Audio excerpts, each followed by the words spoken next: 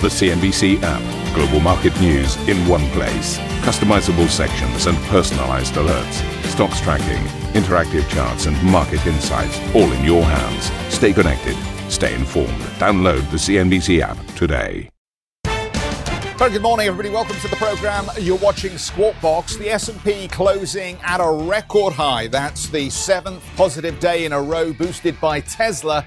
But IBM shares weigh on the Dow, which moves lower on the day. Evergrande averting a potential default as the Chinese property developer reportedly sends funds for a key interest payment, which is due on Saturday. That sent the shares in the group a little higher. A strong demand for luxury products helps L'Oreal's third quarter sales forecast. The French group's CEO says that the key market's appetite for beauty is not satisfied. Snap shares sink by over 20% in extended trade, pulling other social media groups lower, as the company warns Apple's recent privacy changes are disrupting its advertising business. And EU leaders criticise Poland in a row over the role of European law as they gather in Brussels. But Poland's Prime Minister says he will not bow to pressure. We will not act under the pressure of blackmail. We're ready for dialogue. We do not agree to constantly expanding the scope of competencies, but we will of course talk about how to resolve the current disputes in agreement and in dialogue.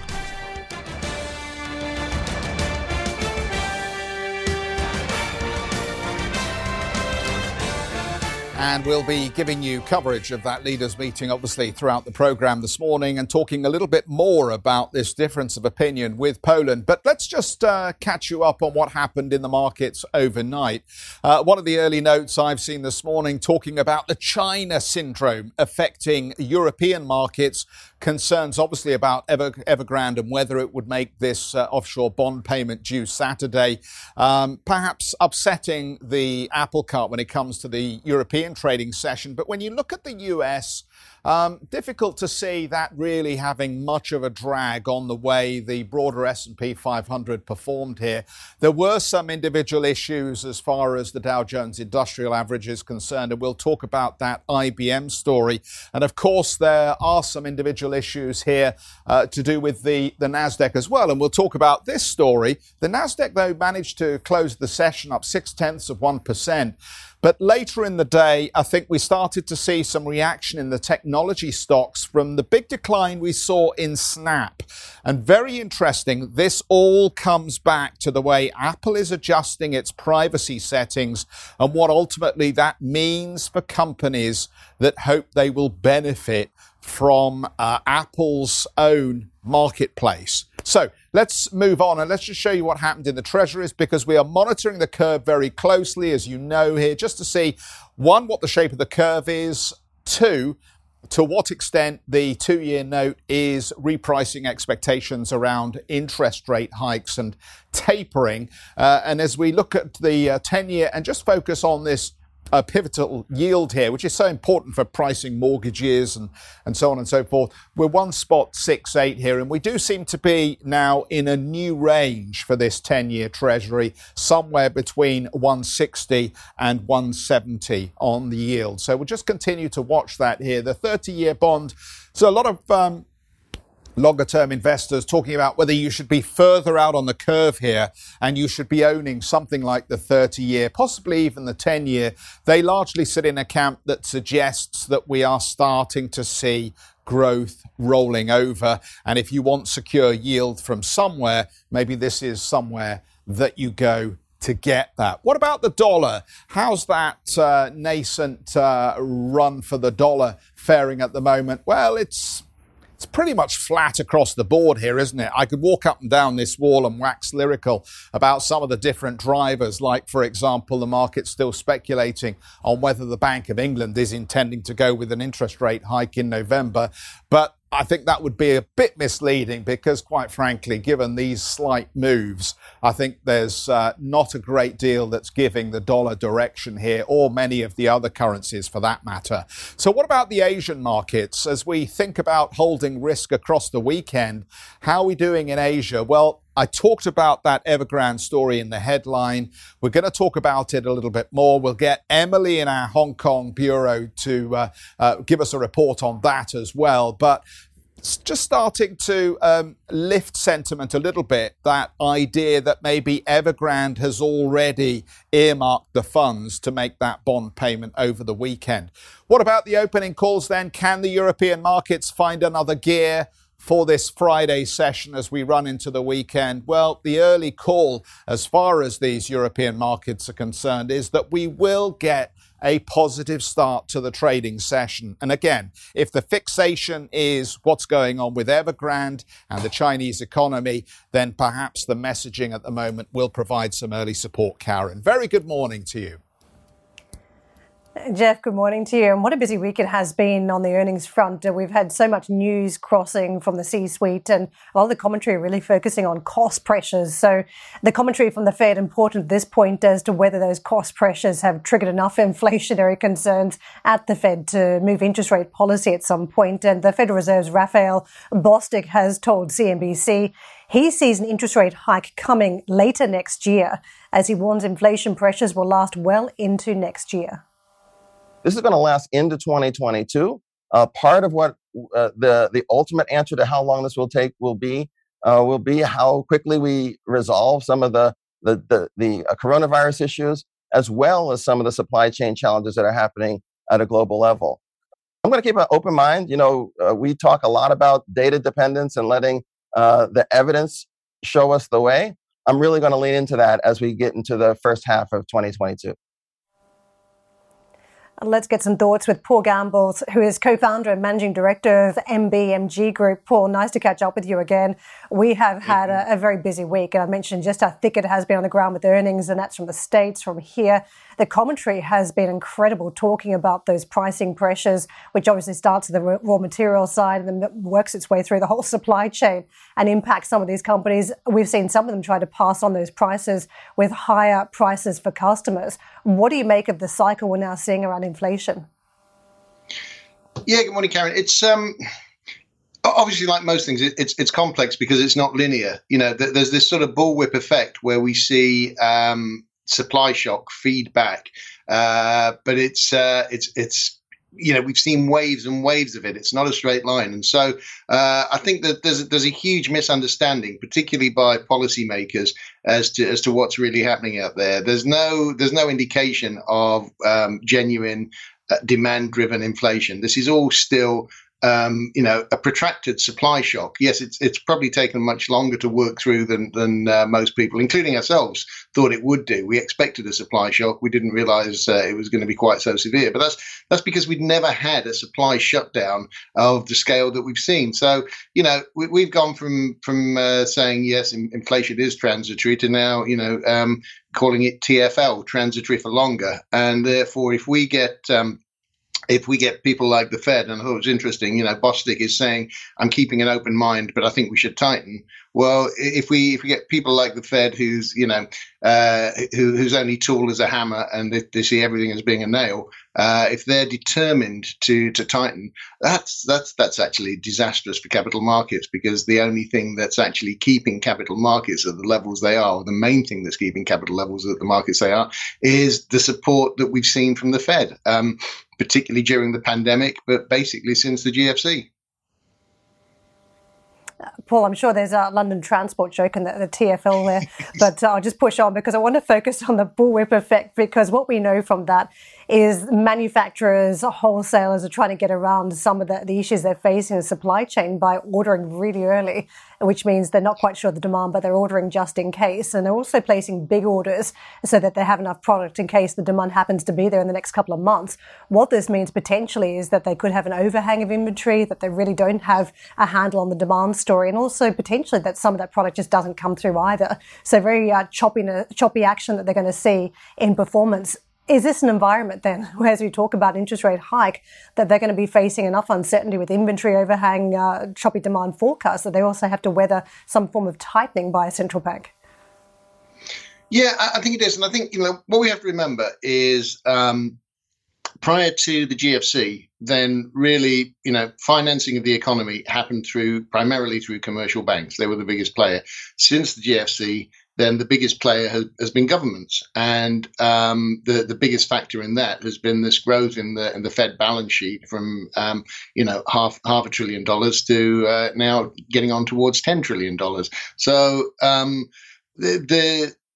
it's really two parts to it. It's will governments keep putting money into the economy because we're dependent on governments for credit creation now, and will they keep putting money into capital markets? It's two different paths. And what was really interesting is that when we saw these the debt ceiling debates and crisis going on in the States, both of these actually ground to a complete halt, and that's why September was so ugly. You look at September, and as Leonard Cohen would say, "I've seen the future, and it's murder." If we don't get governments A, supporting the economy because it still needs that, and B, supporting markets, well, both of those are going to have a problem.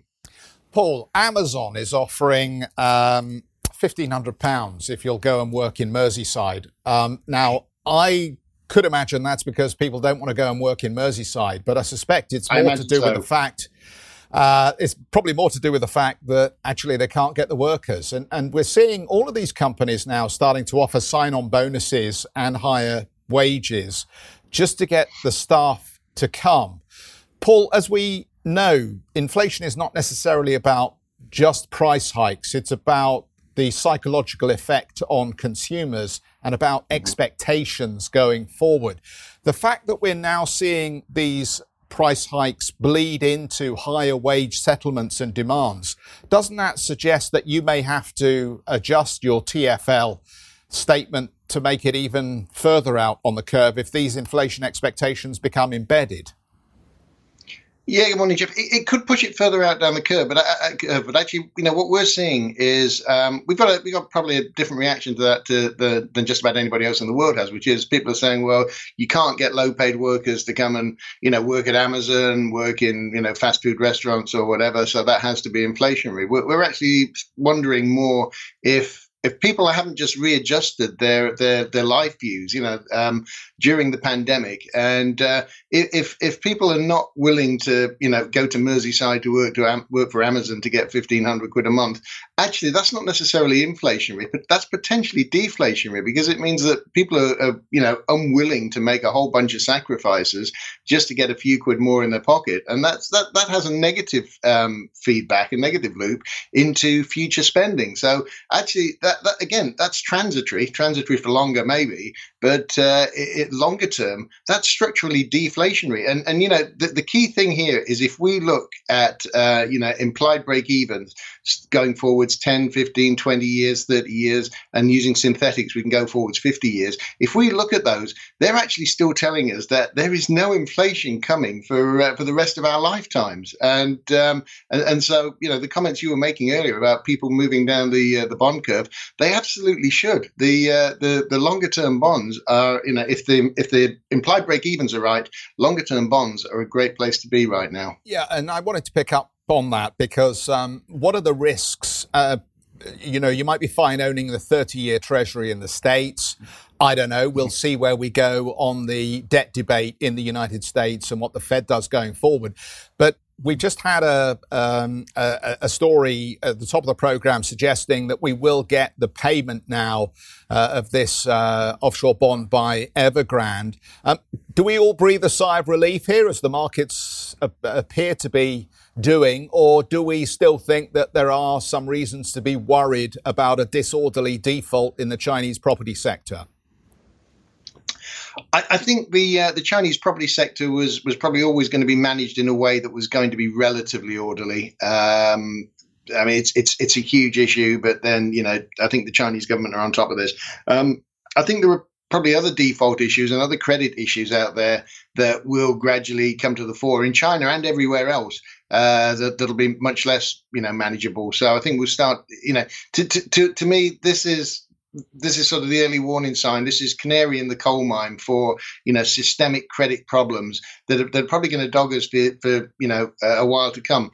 Evergrande didn't sort of come out of nothing. It came out of the fact that there have been problems in the Chinese property sector for over a year or so because of the Chinese government deciding to stop the exponential growth of the property sector causing even bigger problems in future. And they've sort of half tackled it and half kicked it down the line.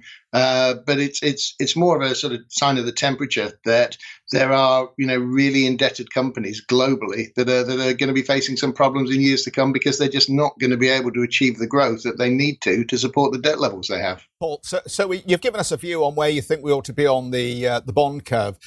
What else do you fancy for a bit of a punt at the moment as we run up to the year end and we possibly get a seasonal equity rally? So I think I mentioned last time that we actually we thought Alibaba was worth watching and we thought China Tech was worth watching. They are, but they're 25% less worth watching than they were when we spoke a month ago.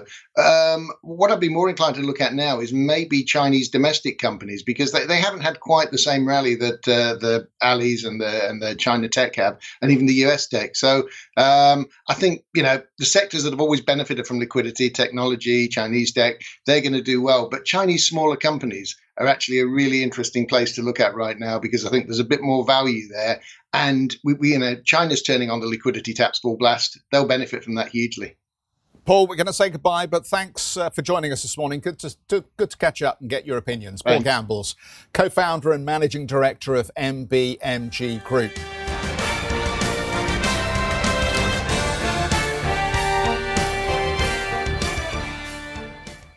Ambition to me is about doing better. I think ambition creates a pathway. The best advice I can give to someone starting off a career is don't have a career, have lots of careers, try loads of different things. Talk to people and put your ambition out there. I don't feel that I've hit peak ambition because it's a learning journey. CNBC is where ambition meets opportunity. What does living ambitiously mean to you? Hear it from our CNBC anchors, reporters and global business leaders on CNBC.com. Renault just coming through with some numbers here. Let's have a look. Third quarter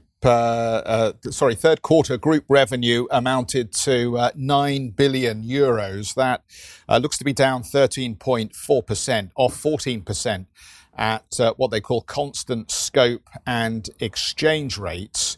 The companies told us that the group order portfolio in Europe at the end of September stands at a record high for 15 years and represents 2.8 months of sales.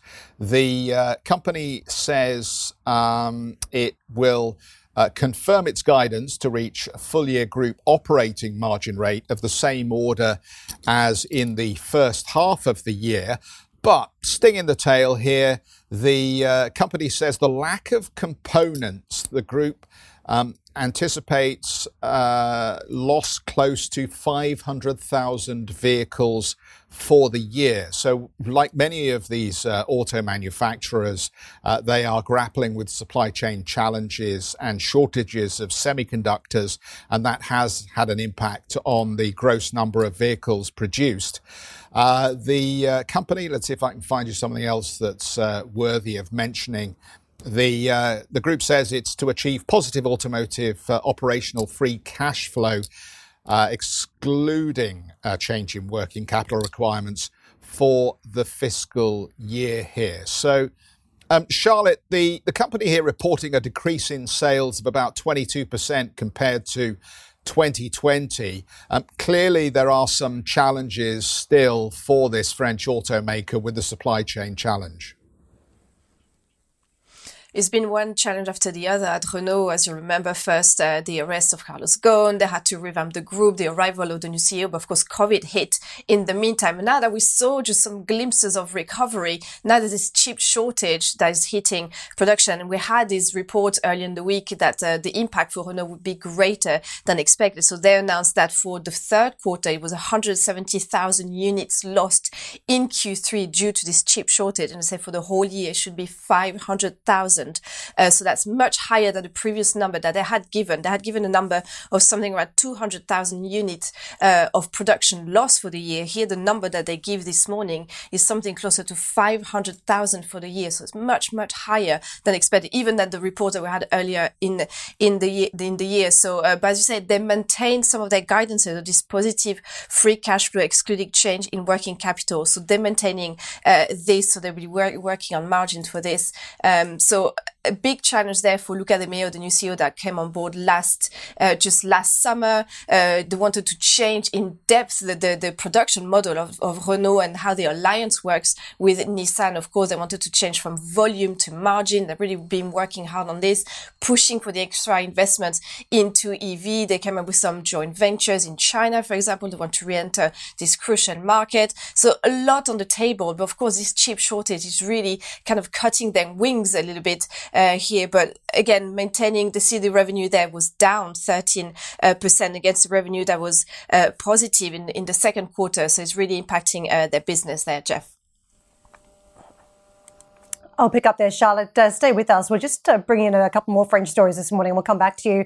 Vivendi has posted strong growth in the third quarter with nearly 2.5 billion euros in revenue, beating analyst expectations.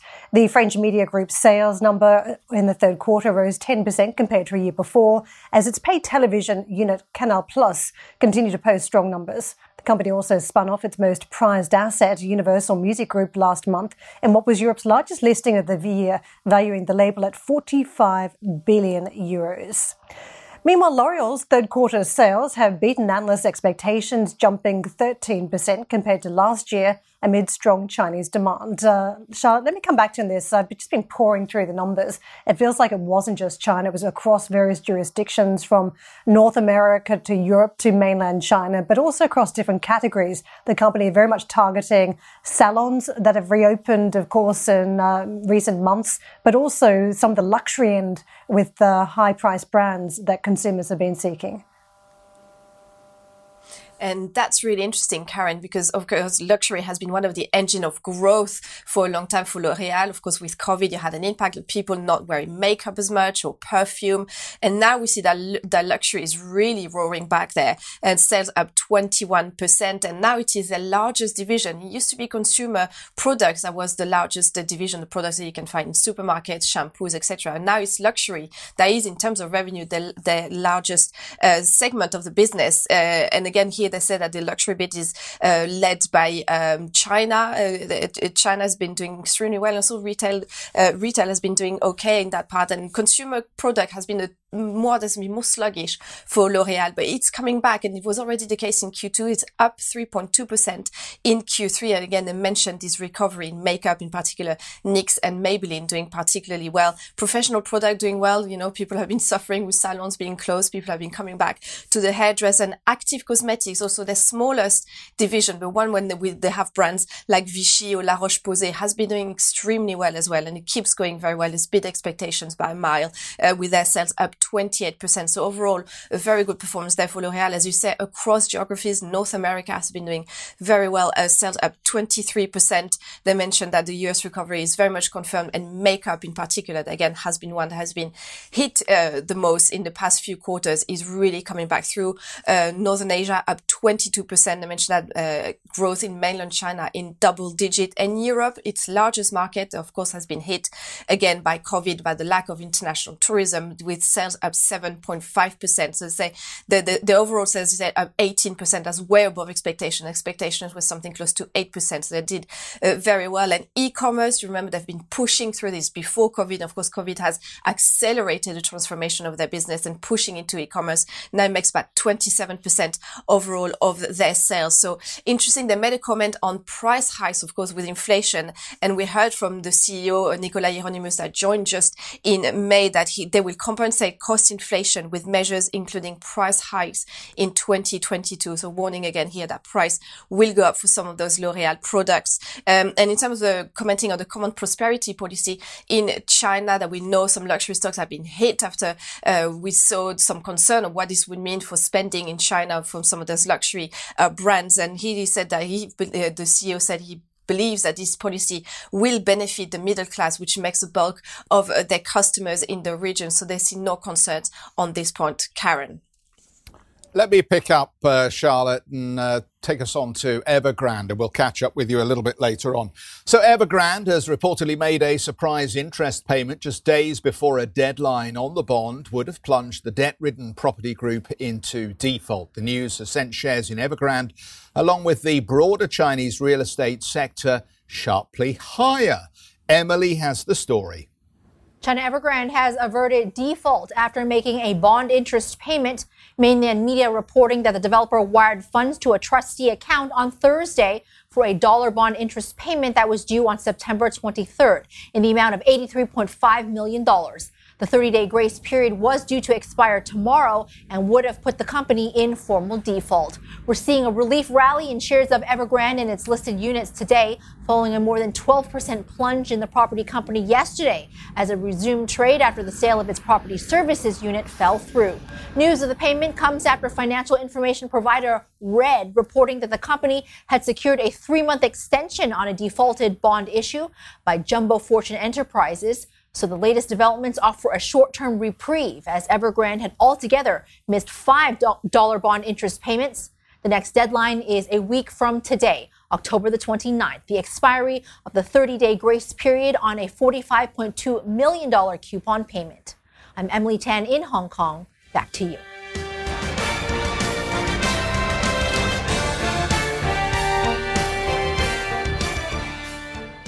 Thank you for listening to Squawk Box Europe Express. For more market-moving news, you can head to cnbc.com. Or join us again on the show with Jeff Cutmore, Steve Sedgwick and Karen Cho, weekdays on CNBC.